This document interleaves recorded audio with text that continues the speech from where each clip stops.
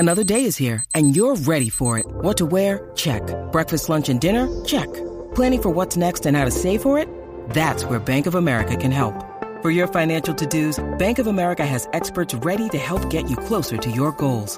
Get started at one of our local financial centers or 24/7 in our mobile banking app. Find a location near you at bankofamerica.com/talktous. What would you like the power to do?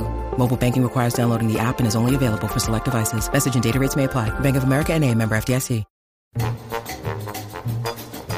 You're listening to the Deeply Graphic Design Cast, the show about all things design, from the creative side to the business side and all points in between. Follow the show on Twitter at Wes McDowell.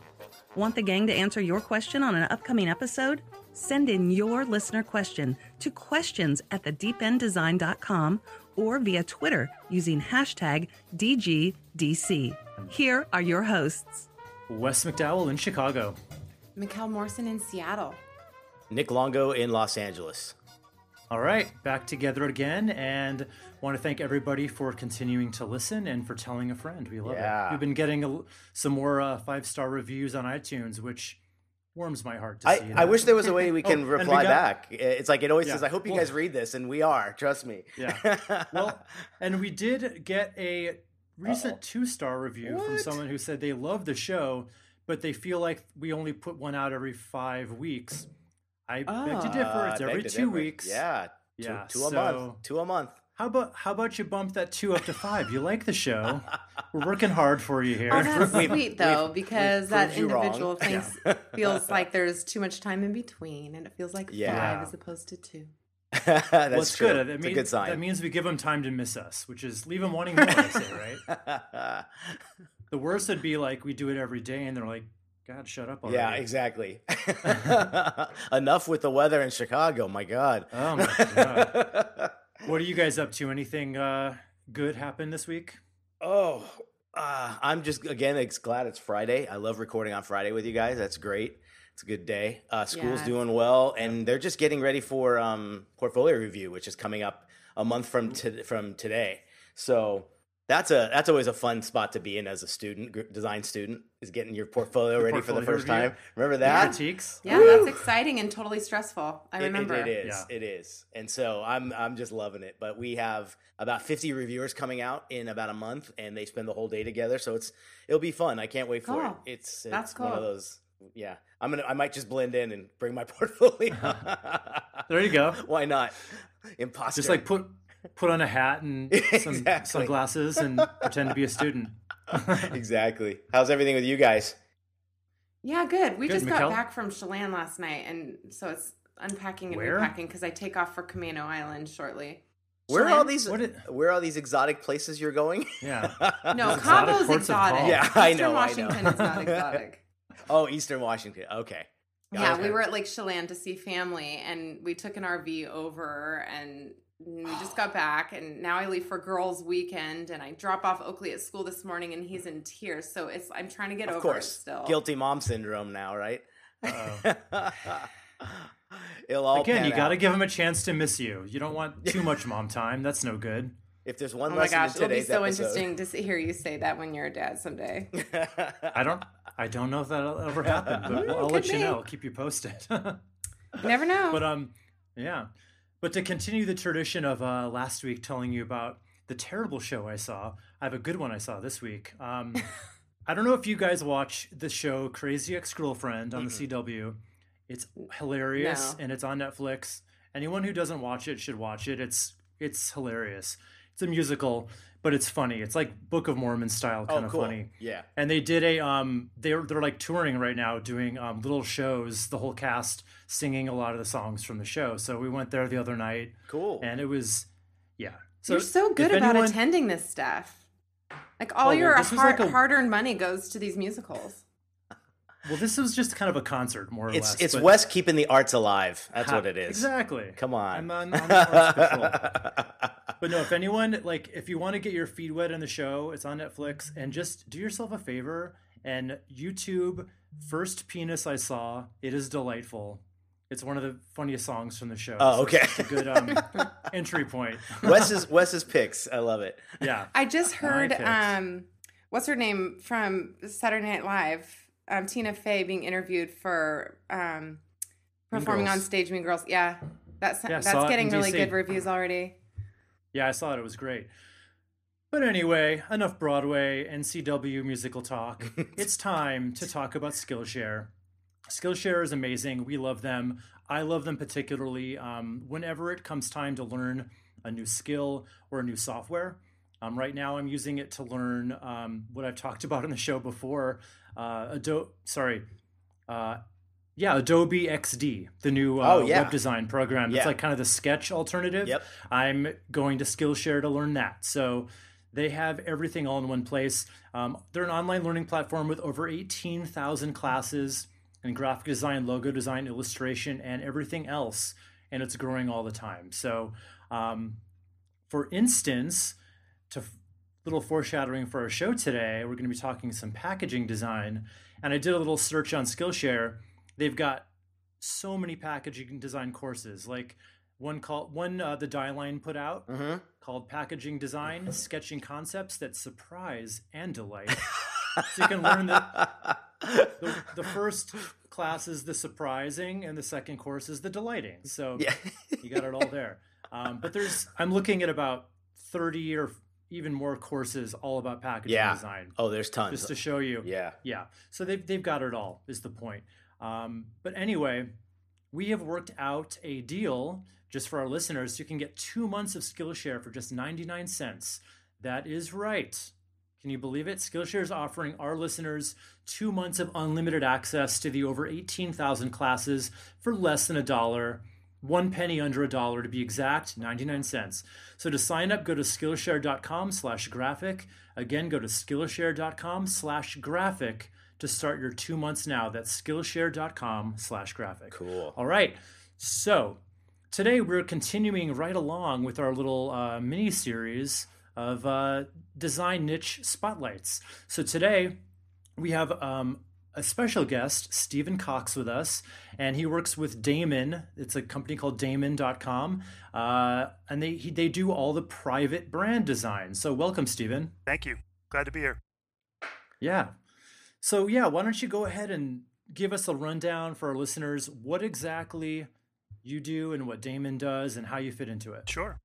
Yeah, so Damon, Damon's been working with private brand since, the early 70s, kind of back when the thought of private brand was really more of the generic packaging, like the yellow label with the black type on it and everything kind of looked the same and super plain cheap. wrap. Yeah, exactly. Luckily for me, I wasn't really around at that point, kind of rooted into this career, but yeah, so my focus is really from the branding side of private brand design and really developing the branding strategies and packaging for these retailers. Yeah. Okay, so why don't you, for the benefit of our listeners, we already talked about it off air, but why don't you go ahead and let everybody know exactly what you mean by private brands? Sure. So historically, private brands are kind of retailer owned. So they would have the retailer's brand mark on it. That strategy is certainly changing, and there are other brands that the retailers are now developing that are really more endorsed by a retailer, as opposed to kind of really having that brand mark that's on the side of the store be front and center. So really, our job is to really kind of develop the strategies and executions that kind of help them position their brands in the marketplace, next to all of the brands that everybody knows and loves, and kind of carve out their little, niche on the shelf. Yeah. It's probably great to maybe even highlight, like you were mentioning earlier too, the Up and Up brand at Target is like a great example of what a private label might be like at a particular retailer. And then like you were saying too, the tiers they have even a nicer one, Market Pantry, right? And like other ones. Like and it's Archer Farms. Yeah. I don't know if they still have that. Yeah, and in fact, that's their way of kind of differentiating them, low, mid, and high. But you're right; they have to compete with the big league players right next to them. But it's not primarily like with the Target logo on it, but it's the brand that you have helped them create. Correct? Yeah, and the strategies really do change from retailer to retailer, and some do really go with the kind of economy brand, the mid-level brand, and then that really premium brand. Some retailers really kind of develop brands based on consumer lifestyle. So they might have a very like natural and organic brand that speaks to a certain consumer type. So the strategies are really very broad and can kind of go and reach different consumers, different markets, and that's part of the reason why I really enjoy it, is the flexibility of that that kind of strategic approach is really something that kind of grabbed me pretty early on.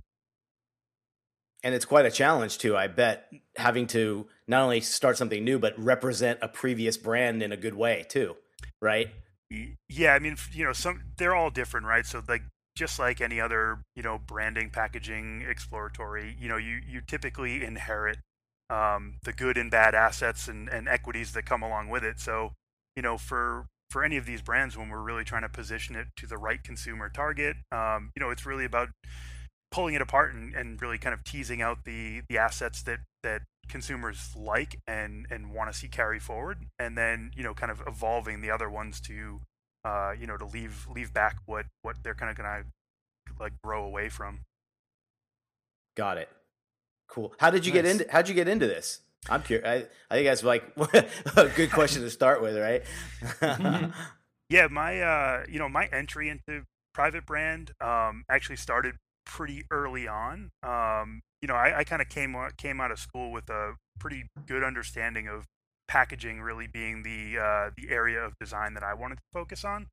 I kind of started out in an era when annual reports were really kind of a big deal for people to design. So for me, it was like, it's 20 pages of really cool, like handcrafted art and illustrations and typography, followed by 200 pages of columns of text and numbers, which really thank God that's all changed. Yeah, that wasn't super exciting once you got to the back half for me. So pretty early on, I was handed a packaging project, and the ability to like really think through a challenge in kind of a 3D form was something that really kind of gravitated towards that a lot. So one of my first kind of entries into the professional world was actually at Damon, where I'm currently now. And I didn't really know anything about private brand at the time, so it was really, I kind of just happened upon it. But I really always kind of looked at private brand, or at least early on, as kind of the stepping stone for, what I really wanted to do at the time, which was get into, national brands and really work with the big guys that were out there. So, that was kind of how I entered in. I ended up moving into kind of Manhattan and working my way through some of the bigger, branding agencies that are in Manhattan. And, I got the exposure that I always thought I wanted. And I worked with the big brands like Nestle and Butterfinger and Schweppes and all those guys. And it was great. While I was at these other branding agencies, there was always at least one private brand, different clients that was always kind of around and kind of followed me. So it just kind of stuck around, and I was probably about 12 years into my career before I realized that the thing that followed me was actually really where my passion lied. And it's really been the last kind of 5 years that I've kind of circled back and really made kind of the commitment to private brand from a design perspective to be really more of my focus. Nice. So did you seek out this company because it was in that space, or did it just kind of happen naturally? Yeah, I mean, I started really early on in my career at Damon, kind of left and went out and kind of explored and did a bunch of other things, all within packaging and branding. And then when I really made the decision to be specifically focused in private brand design, I identified a couple companies that are really focused on that as a discipline, and Damon's one of them. So, it's pretty rare to find an agency that is kind of solely focused in one area. So that was kind of one major factor that really drove me back to this particular agency environment. Neat. So, that's kind of what, and, the opportunity here just happened to align with, with other things that were going on in my career. So, It was kind of the perfect balance of the right brand mix, the right agency environment, and kind of the right time in my career. Good. Yeah, it's a mixture of all of them, really. Yeah. Good. Yeah. So what about that? The private label or the private brand stuff draws you more than if you were just to do packaging for other brands. Sure. What about that intrigues you so much? Yeah, this is an industry that it continues to evolve. Like I kind of mentioned before, it really did start out as the generic version of what you would want to buy, and it was really just a cost-driven solution. That was probably 70s, 80s. I mean, those products used to be like the butt of every joke. Yeah, exactly. Oh yeah, the generics. Yep. Yeah, exactly. Yeah, sure. And you're right. It was all about value. It had nothing to do with design. I remember. Yep. Yeah. Remember going to my grandparents' house and they always had like the big bag of cereal Yeah. Oh yeah. versus the box, and like that's how you know that it Yep. was. You're like, where's Toucan Sam? He's not here. Yeah. Yep. It was like Yeah, it's not considered the Sparrow cheap Pete or cheap something. you're being cheap route anymore. It's not No. like how it used to be in that regard. No. And I also think Sorry, too, and I'd be curious about this.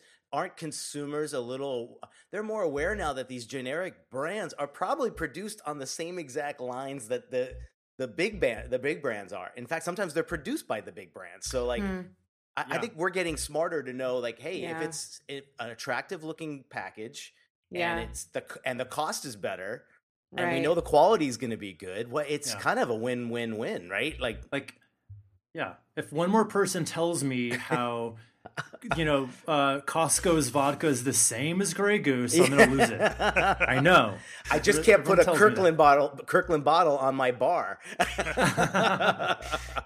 Yeah, no, I think Kirkland's you guys a are perfect exactly example. right with that. They, the quality has certainly, stepped up all the way to, equal to national brands at this point. I think consumers are smarter and more aware of that, and just in general, right? I think they're more willing to kind of do their homework beforehand, kind of read the label. Right.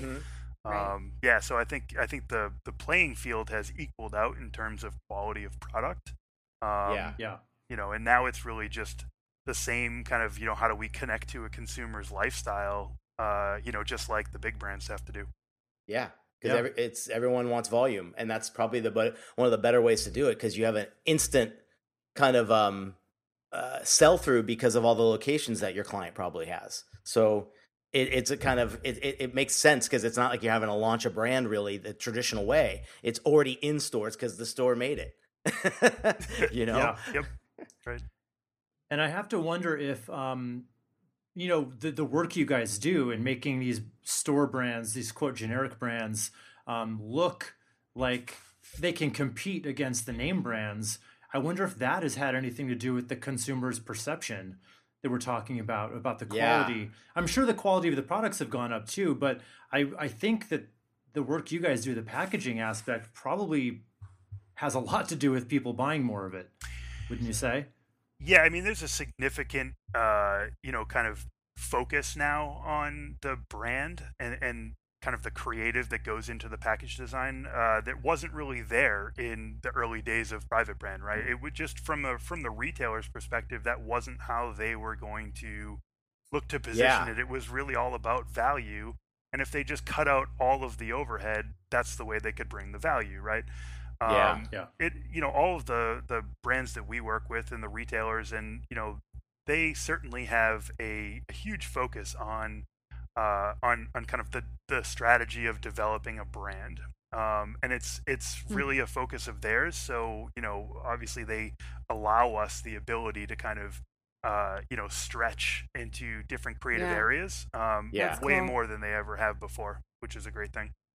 What would you I imagine the biggest challenge would be the fact that you're creating a brand that has to be super flexible for any future product or SKU down the road, right? And every type of packaging. So what are the things you really zero in on to make sure that the brand is consistent throughout its entire collection?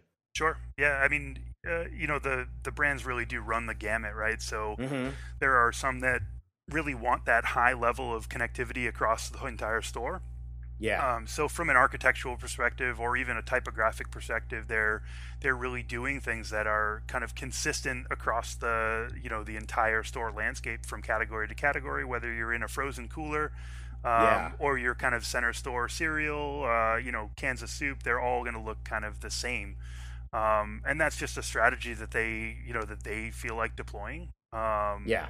because they're trying to build their kind of store banner. And then you have other retailers that really kind of embody the spirit of every category as a one-off, right? And they're really Yeah. using their brand mark as a little badge of quality. Mm-hmm. But they're really letting the products kind of compete in their own. So, if you're going up against, Captain Crunch, and you got to have your own kind of look and feel and personality that is equally as enticing. Yeah. Yeah. Is it okay for you to share what, we keep talking and envisioning these shelf items Yep. that are more physically based. And would it be all right if you shared those in the e-com space Yeah, I that mean, you work with? absolutely. I mean, we do. Okay. We work with some e-com retailers. Fresh Direct, which has to, kind of compete in an online environment only. Sure. Yeah. So, we're constantly doing things a little bit differently for their packaging than we would a brick and mortar store. Right. Given that they land in a different kind of virtual shelf. So, the consumer really Yeah. is looking at the graphics in a different way. Yeah. Because they don't. So the need whole to marketing communicate. strategy is distinct in that respect, right? Yeah, and I think the biggest challenge so cool. right now is for the brick and mortar stores. They're so used to doing it one way, Yeah. and now for Right. them to transition into thinking about how they get their products, to deliver to consumers in a different channel, Yeah. is certainly something that's probably their next biggest hurdle, in my opinion. Mm-hmm. Mm-hmm. Okay. What would you say is the most interesting part of this for you, of your specialty, the niche? The most interesting thing for me is really the creative freedom that happens from category to category. So, and I think a lot of that has just happened over time, where retailers are moving away from kind of the every category looking the same, every product looking the same, and really kind of pushing the boundaries for Mm-hmm. any specific category, right? So that for me is really where the interest lies. Yeah. And on top of that, they're super open to kind of pushing the boundaries too, because they're not the typical brand that has a lot of brand assets in one category. Like if you're a spring water, you kind of have developed your brand over time, and kind of consumers know what to expect. If you're Dasani, it's going to be blue. Yeah. If you made it red, you'd probably lose some consumer share there. Sure. Our guys are, they're more open to kind of being different in some ways, because they have you in the store and their brand mark is on the side of the store, so they don't have to Yeah. work as hard. It's in gonna be that respect. back behind the store for Exactly. sure. It's got all of its support. Yeah.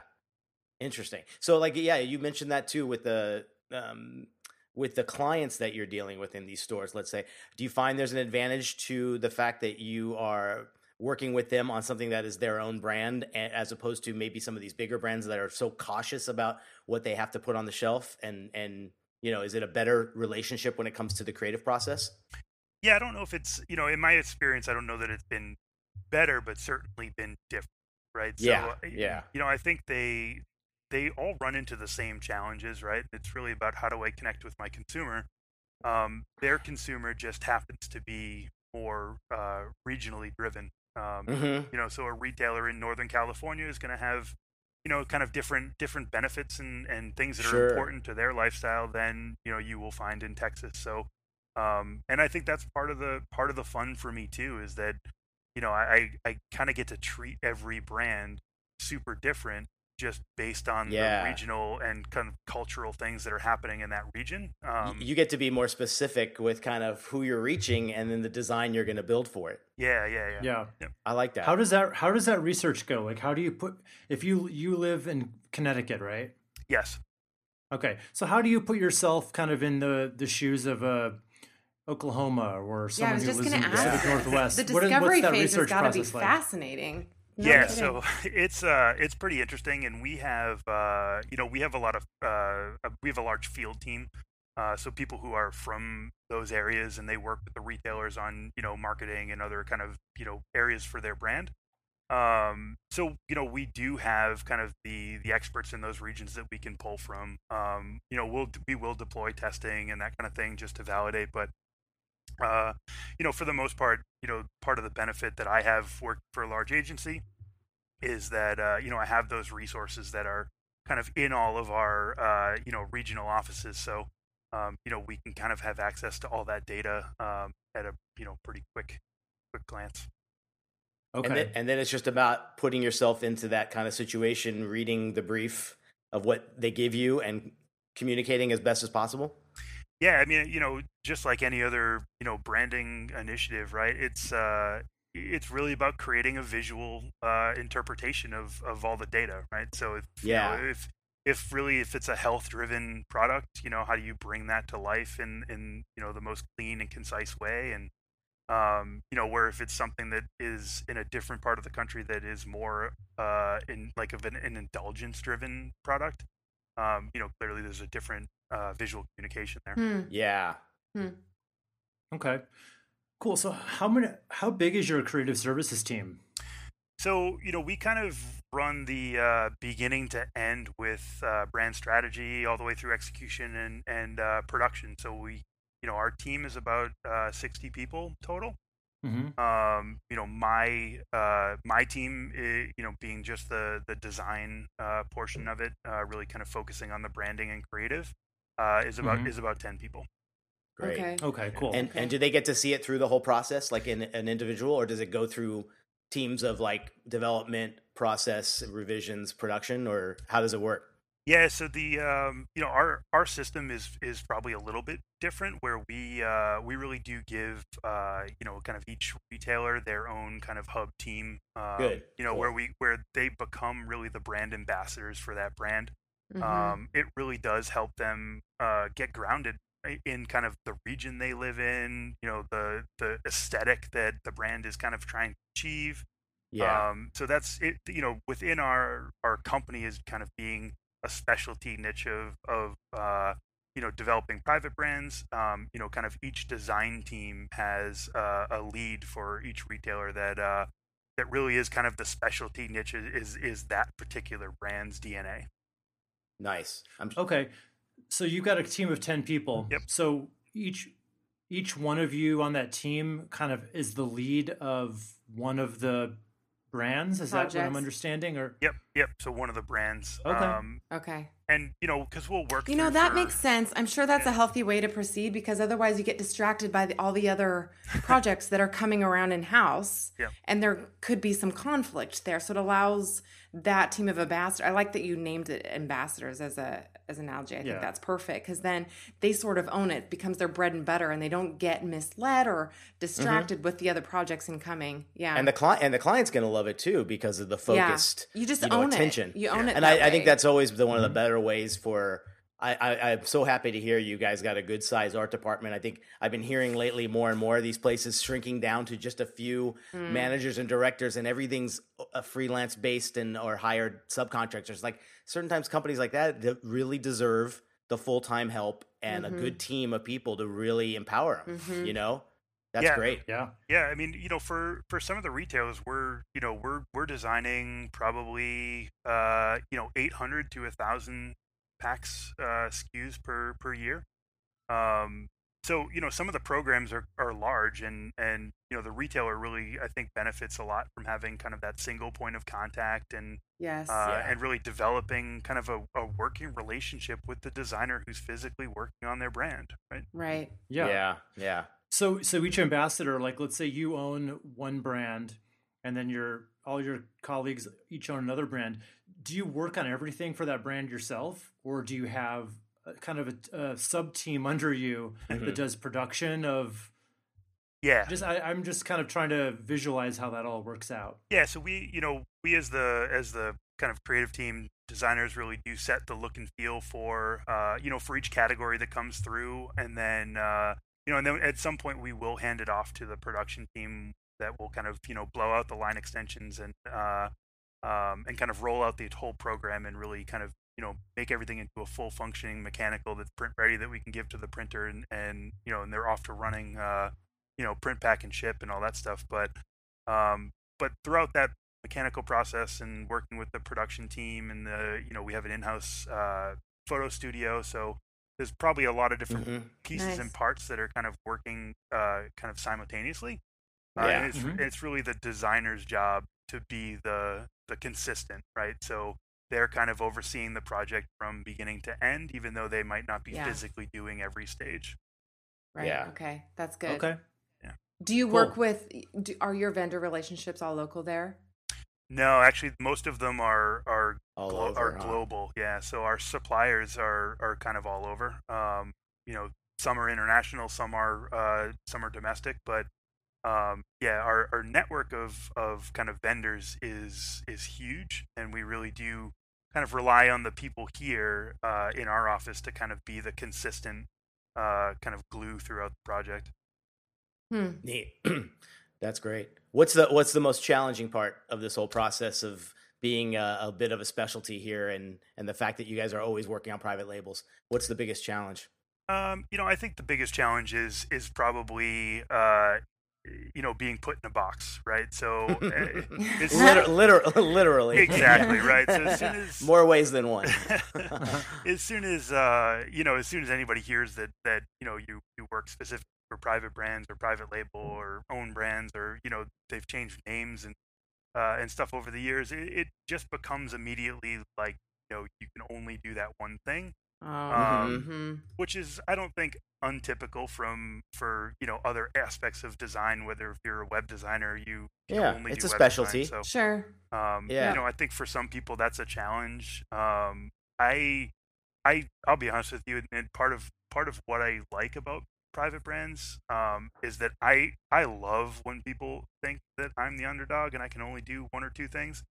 It's like the fuel feeling for me that like I'll stop at nothing to prove them wrong. So that's awesome. So I think that's part of why this particular motivation design niche works for me. Sure. I don't know if everybody probably thinks that same way or not, but that's kind of a driving force for me anyway. But I don't think a lot of people can say that. It's more like, regardless of where you're in or what you do, as long as you have that continual push to be creative and change the game every time, that's a good thing to have. And I think any creative that has that is truly lucky. Sure. I think that makes all the difference in the world, because you got all the other factors, the pay, the commutes, the team you work with, but to have that is a great thing to start with. Yeah. Yep. Cool. Yeah. I agree. And it's the eternal struggle of the niche designer, basically. Right. Some people might, you could say I'm pigeonholed, or you can embrace it and say, I'm a specialist in this thing. Yeah. So I think it's all kind of in how you look at it. So I would encourage anyone listening who's thinking about getting into a niche, don't think of yourself as, well, gee, I can only do this one thing, or people only think I can do this one thing. Embrace the positive of it, which is, damn, I'm a specialist in this one thing, and I do it better than anybody, or whatever, Yeah, I mean, I've had other people, along the way say, well, I don't think you can, you guys can't possibly do, national brand design because you only do private brand design. But so naive. Yeah, it's that's dumb. Yeah, and it's, that's ego. I think. If you really think. That's 100% it, right? Because I think at the end of the day, for most of us, I didn't land in this niche because it was the only thing I could do, right? I landed here because it was a conscious decision of where I thought I could bring the most value to my client base, right? There you go. Yeah. So let me ask you this: where do you see this whole industry of the private brand specialty going So, you know, long term? yeah, I mean, it's growing. It's growing faster than, many other kind of, branding segments in terms of packaging. Um, Hmm. and most of that's just really because of the players that are entering the game, right? So, as soon as Amazon and Jet got Yep. into the game changed, right? And it Did got a you lot did you bigger. see Jet's private label brand, by the way? I did. I actually. Oh, It's if funny if you because haven't seen that, it is yeah, gorgeous. it It is really gorgeous. is. Yep. Probably one of the better ones that are out there. I think the Die Line did a great little article on it a while back. So Jet, being like Amazon, selling everybody else's products for a great price, designed their own private label brand. And it's called You. Is it Jet You or You Jet or It's you buy Jet. Yep. You by Jet? Oh, look that up. It is. I mean, and they use some of the top illustrators, top like branding designers out there. And then I think Okay. they did it. I think mostly in house after that, but that's a perfect example of where this industry is going. I think, and then Amazon as well with their store and the integration with Whole Foods. It'll be interesting to see what happens there. Yeah, I'm Yeah. super curious about that. And also too, I think it's worth saying in this conversation. Look at Trader Joe's. Trader Joe's is Yeah. exactly that. Yeah. They don't make a single thing in that store. No. It is all private label. Yep. And so it's a whole store private label. And what a job they've done. They've stuck to their guns, like they haven't really evolved. There's a question of maybe they should. I don't know what your thought is on that, Stephen, but gosh, they're killing it. I mean, I know people who produce stuff for them, and the pricing they get just makes it worth going there and Yeah. getting it. And it's still fun design. They have fun with The it. the box for Gorilla Munch cereal just Yes. continues to inspire even to this day. Yeah. Yeah, they're certainly one of the leaders. They adapted that strategy for themselves to be kind of quirky and fun, and that's just been their thing. If I was in that organization, I don't know that I would change that at this point. They're certainly doing a great. I know. I was business just gonna there. say it Yeah. works for them. It's Yeah. why they've got the Yeah. successful reputation that they do. Yeah. Exactly. Oh, And it's so consistent with their other branding, like just the Right. way you're treated in the store. Like it's all Yes, very totally, yeah. totally. Yeah, I think I wouldn't another. want them to see them go any sleeker. I don't Yeah. know. Yeah. Wouldn't work. No, and I think that's probably true for a lot of brands or private brands, right? Like the brand personality really should match the physical personality. And I think Trader Joe's did a great job of that, right? So that you kind of Yeah. get the branding visual the second you're in Yeah. the store. Yeah. What an interesting challenge, though. Yeah. Oh, I had a friend that worked she did packaging out here in their office for Trader Joe's for many years. And she said in some ways it was because it was so established and it didn't change. And Stephen, you could probably talk to this. It became kind of a churn and burn thing because it was just one client, the same thing. And it was like, get it on shelves as fast as possible. Well, and that does You know? that does happen, but Yeah. it's part of the nature of developing a program like Trader Joe's, who's going to have to cover 3,000 SKUs across the entire Yeah. store. That takes time to execute, right? So Yeah. while they're coming up with the brand strategy and it's super fun and kind of new and exciting at first, it does take time to roll it all out. So it does Yeah. become Yeah. kind of the name of the game after the initial strategy is launched is really about brand consistency. Yeah. Mhm. Yeah. So, Go ahead. I was just gonna ask, could you say like some of these brands require like 800 SKUs a year? How quick do you have to turn around? Again, kind of the upfront we do is really kind of setting the look and feel, establishing the brand Like the architecture guidelines? and kind of the Right. guidelines and consistency. And sometimes it's really just about a logo placement, and everything else is kind of a one-off. Mm-hmm. But we'll try to do as much as we can up front to really kind of think through the entire store format and make sure that we can accommodate different printing challenges that might happen in kind of areas of the store that are historically can't represent the graphics the same way, like Mhm. sour cream and like kind of those plastic tubs versus the full color box. So it's Yeah. a lot of Uh-huh, it is yes. that planning phase, Sure. right? Yeah. Mm-hmm. I was going to say another one I'm sure you're aware of, but would be a great case study for listeners to look at. If you guys seen Brandless? No. Yeah, so Brandless was one. It's 100% online private label. Like it's if you look at brandless.com, it's so simple and clean, very fresh. Remember what was it? Fresh and Easy? Was that the Tesco brand that came out here for a while? Very similar to that. Kind of generic, but take a look at it because it's got its own app that's super clean as well. Yes. And just to look at discount, interesting concept. It's based on how you purchase. If you buy 2 or 3 SKUs, there's like a set shipping rate or something. It's so simple and clean, and like you're saying. So when you talk about the future of this thing, like that is really where it's going, and what an integration they've done with online. And that was when I saw that's what sparked the private label project that I did in my class with my packaging students. So I love seeing that this stuff is doing, and it was a challenge, man, because I think anybody who's looking for something to try to do what Steven does on a daily basis for one time, and you'll see it's a huge challenge because you're right next to the big boys, and you gotta look just as good and just as appetizing now. You can't make it just generic anymore. Yeah. That's it. That's 100% right. Yep. White box and big black letters are not going to work anymore. So yeah, exactly. All right. So last question for you, Steven. What advice would you give for any of our listeners who are thinking about going into the private brand game? Yeah, I mean, it's pretty easy now to find an agency that does private brand design to some extent, right? Probably not solely 100% dedicated like maybe a Damon does, but there's so much of it out there now. I think for young designers, because this is kind of the mistake I made, was I wasn't open to it, right? So I think if you find yourself in a scenario where that is kind of coming across your desk as kind of what you're going to be tasked with doing, I think really having the open mind to say, how do I execute these challenges to the best of my ability? Because, I think it's very easy to say, okay, well, this is only private brand and it doesn't deserve as much as I could possibly give.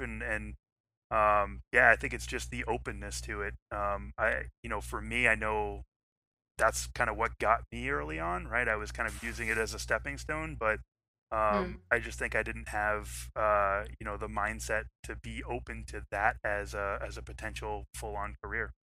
Yeah. Yeah. And with the line blurring so much, I don't think in the future someone's really going to have to worry about that anymore. Like it's just, it's losing the bad perception it had, and it's right up there with everybody else, it seems like. Yep. And it's almost one of these niches that can still account for a lot of variety. I think people are scared of niching down because they think, I don't want to do one thing over and over again. But it's a niche, but it's still like every project could be so drastically different. So I think people fear that it won't be as broadly marketable altogether. Like it'll just have all of its limitations, and they'll find themselves too narrow down that hole. Yeah. But I do have one question that's come up while we've been listening to you talk, Steven. This has just been so interesting. So I did at one time work at a creative agency in downtown Seattle, and it was brand focused. Mm-hmm. And so I do absolutely have recollection of the internal processes and the chain gang and what happened for a second and who owned what. Well, I was hired specifically for a Nordstrom account, and I had thought, wow, I really want to interview with this agency. I get to have my hands on all these amazing brands. But that wasn't the case. They hired me for one specific account. And so maybe that's different. Maybe it's with respect to the agency that I was employed with that was the case. But would you say that those that are looking for positions with a creative agency and actively interviewing, that's what's to expect? Or, in a primary sense, I'm not to say that if, people are coming in sick or on vacation for weeks at a time, that you won't have your hands dipped into other projects here and there at some time, but that by and large, you have your account that your employment is attributable to. Would you say that that's the case more across the board? I mean, I know you can speak to your company's situation, but maybe you have a little bit more insight on how that agency, that situation for an agency, brand agency, works all together. Sure. Yeah, absolutely. I mean, I can certainly tell you from the 8 or 10 branding agencies that I've kind of worked in along the way, is that the team structure of pairing a brand with a dedicated team is pretty consistent. Yes. But and every once in a while there'll be a shuffle, whether there's a change on the client side. That's a natural time to kind of mix it up, because the relationship is going to start fresh anyway. Yes. So there are certainly natural times that within an agency you'll move around, and I know we kind of deploy those strategies here as well, so that people don't get bored. Right. But Good. At the same time, I think there's a lot of benefit to really the team structure as just a way for the designers to be super knowledgeable about that brand's DNA, right? And I think if you're that ingrained into like what makes that brand so special, that you are also constantly thinking about how it can evolve, as opposed to coming in fresh and new every day and saying, well, here's the challenge, and now I'm only thinking about that challenge and less about the brand evolution. So I think that's something that we struggle with a lot too, and try to do our best to make sure that we're always trying to push our retailers and our brands to like what's next, right? Mm-hmm. It's what you make out of it, because you're right. You could get one of those roles and stay very static in just doing the same thing over and over again, but it's up to you to make things as dynamic as you can with what you're given too. So you're right, because every agency is going to be different with those roles, Yeah. So absolutely. Yep. It's really what you can do about it. And if you're, if you're finding happiness and creativity with this kind of stuff, keep stretching the boundaries. I'm assuming you get to play around with like naming the brand sometimes at a certain point, right? Yeah, I mean, we do it a fair amount, especially with the retailers, and that's fun. That's a whole other that's area. super fun. Yeah, I mean, if they're a retailer who's not looking to put like their logo specifically on the pack and kind of creating those new brands from scratch, then that naming phase and kind of brand identity and development is certainly a big scope. So yeah. I think that there was one question I always forgot to ask some of the other guests we had with this kind of idea. And I want to ask you, because I think you're perfectly situated with this, being in a big team and everything, but to young designers out there and to people that are in their first few years, can you give them the idea of how important it is to be beyond just a designer and be a good marketer and a good, like you're saying, copywriter, being a good person with, all those different things that are beyond just being a good designer? What's the benefit of having all that other stuff in a situation like you? Yeah, I mean, I think part of working for a larger agency is really the exposure to all those things, right? So, I don't think I was particularly open to it in the beginning of my career. But, but yeah, it's kind of like as soon as you really kind of establish yourself and get your feet wet, you start to, I think there are certain people who will gravitate to kind of trying to own more. Right? And they'll start to take on those different things like, maybe copywriting and kind of finessing kind of the romance copy that's on a pack. And I think if you can find the right environment that gives you the ability to kind of stretch, I think that's perfect. There are plenty of agencies that don't really allow that. Yeah. But I think the ones they where keep it siloed. Yeah, I mean, I think it all comes down to culture, right? And the people and the mix of people who are there. I think that the creative directors who are super secure in kind of what their value is, they'll let the people under them really kind of stretch and own it. But the minute they feel threatened, forget about it.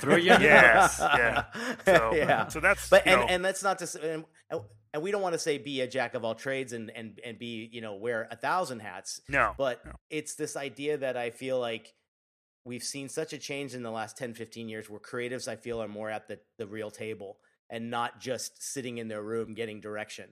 And you're a good example of that. That these creative directors are actually participating in the bigger talks and then representing their departments. And I love hearing more about that. Yeah, I mean, I think the worst thing that kind of ever happened to me early on in kind of the design career was that kind of feeling of being left out, right? Because ultimately you're tasked with doing the work, but you're just not getting firsthand information. So right. yeah, it's a challenge, It's been but a I good think change. it's changing. Yeah, I think it's definitely good. industry wide. At least in my experience, it's been changing for the better, which is a good Yeah. thing. Yeah. It's not Mad Men anymore. Nope. Thanks. Don Draper is dead. Don't ever say that. Oh, he would definitely be dead by now. Trust me. Yeah, pretty much. He would I have don't died think he in the lived 80s. past 82, probably right around there. All right, cool, Stephen. Good. This has been great. What an great. interesting conversation. So, do you want to stick around for the listener question, or do you got to run? No, I'm good. I'll Okay. stick around. Perfect. So before we get to that, let's talk FreshBooks, baby. Steven, use Fresh. Well, you're not a freelancer. You probably don't use FreshBooks. Luckily I leave the finances to people who are better suited than that. I remember those days. Yeah. Yes. Well, I'm throwing down a challenge right now. I think this spot might just make you want to go back to freelancing just so you can use FreshBooks. Just because of Yeah. We love them. Like the best thing I can say is they just make it super easy. Because none of us as designers, you're talking about wearing multiple hats. The hat we don't want to wear is like money nerd. Let FreshBooks do that. So they send the invoices that are properly branded with your colors, and they send them out. They keep track of when it's been viewed, when it's been paid, so that you just have a really easy at a glance. You just log in, you can see exactly where all your finances are. They've been rebuilt from the ground up. Their new interface looks amazing for designers. And you can send an invoice really professionally under 30 seconds. And one of the best facts is with FreshBooks payments, over 60% of invoices are paid within 1 day. That definitely did not used to be the case when I would just kind of send my own and you'd follow up and you'd not hear back. But the other thing I love about FreshBooks is they actually will be the bad cop and they will send those automated payment reminders that don't look like they came right from you, so you can still have non-awkward conversations with your clients when you're not talking about money. Exactly. Which is great. And, of course, we love their support. They a real-life person usually answers in 3 rings or less. Mikkel can tell you all about that. And we've got a 30-day unrestricted free trial worked out for you, our listener. So go to freshbooks.com/deeplygraphic and enter Deeply Graphic Design in the How Did You Hear About Us section. Once again, 30 free days. Go to freshbooks.com/deeplygraphic and enter Deeply Graphic Design in the How Did You Hear About Us section. So do it.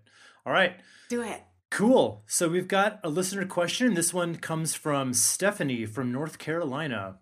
And she says, in a previous episode, Mikkel suggested charging a service or payment processing fee for clients who choose to pay their invoice via credit or debit card. I'm curious about what that looks like on the invoice, especially now that I'm a FreshBooks user. Hey, this was not even product placement, but serendipitous. What amount goes on the digital invoice, the standard amount, or the amount plus the processing fee? So I'm going to let you take this, Mikkel. I don't do this, so. Okay. Yeah. Yeah, you explained it really I like well. that this question is just following our little tidbit for FreshBooks. I know. It's all totally related.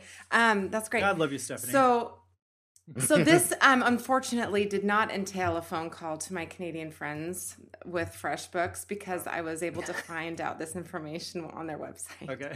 So they have a support section with FreshBooks that just has a really handy table of what the transaction fees for FreshBook payments specifically U.S. and Canadian for U.S. and Canadian businesses. So they break it down based on Visa, debit, prepaid, Discover, MasterCard, Amex, and any other prepaid debit card associated with each.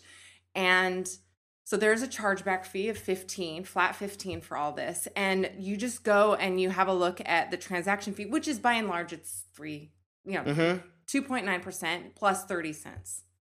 Okay. So I always Make sure you get that 30 cents in there. Oh yeah.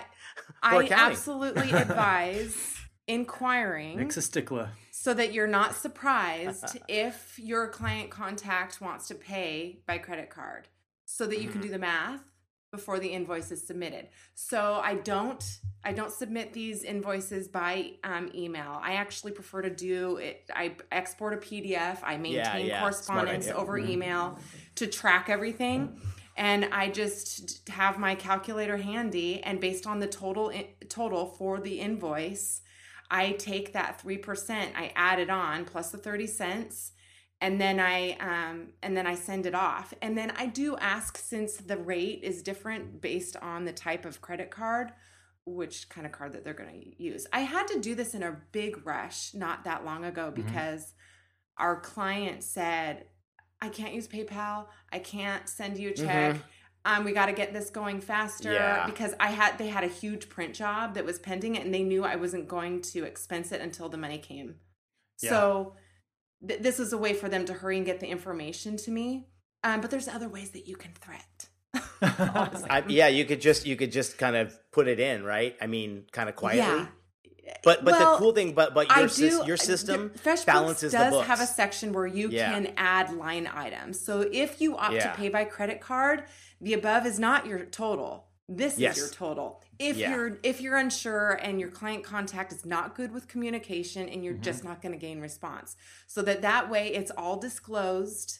And if they don't pay the total associated with the line item that you create in FreshBooks, that's on them. Yeah.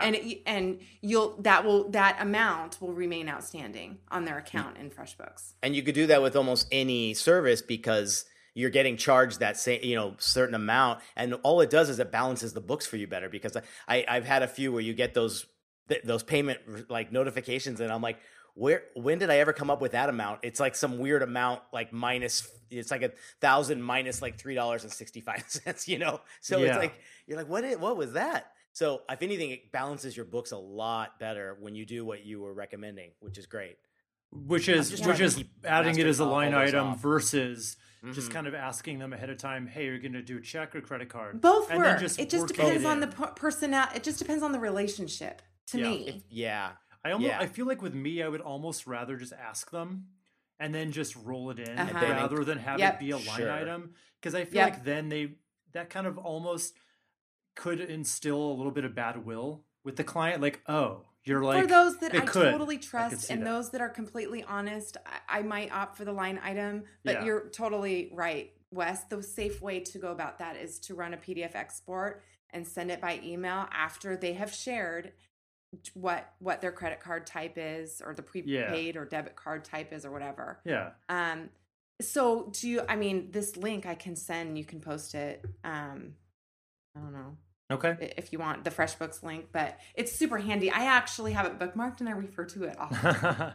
So is there a big discrepancy between credit card companies, or is it more or less about the same? It just fluctuates. It's very, very little, right? One's like something point something, and one's like just slightly different. But we know how I think AMX was.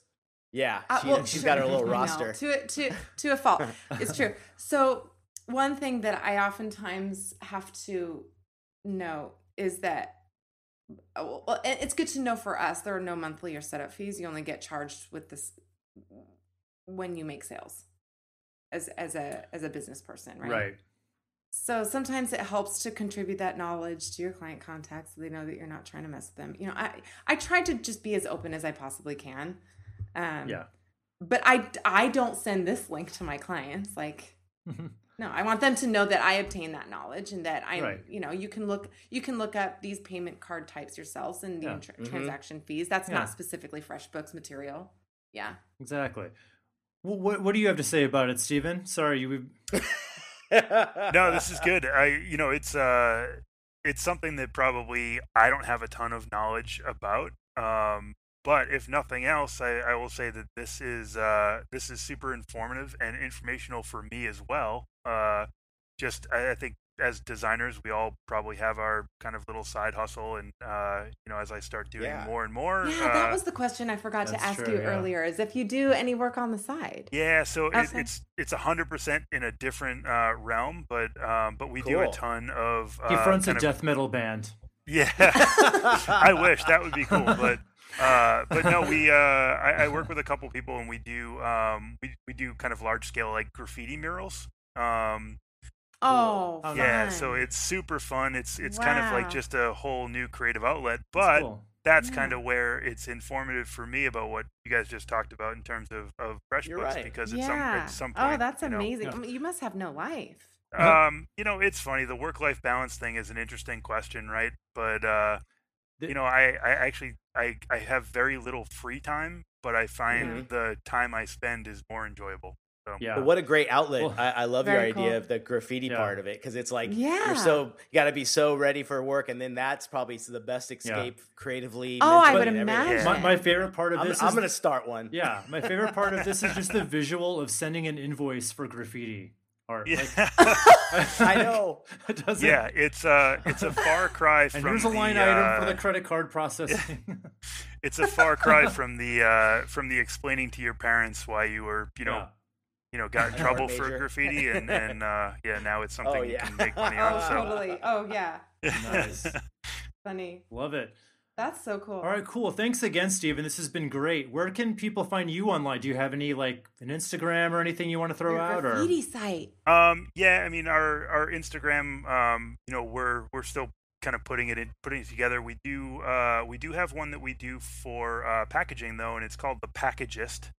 And it's really just a package design Instagram account where we kind of review and talk about things we like and things that work and things that don't. Okay. But it's really just a kind of a passion project.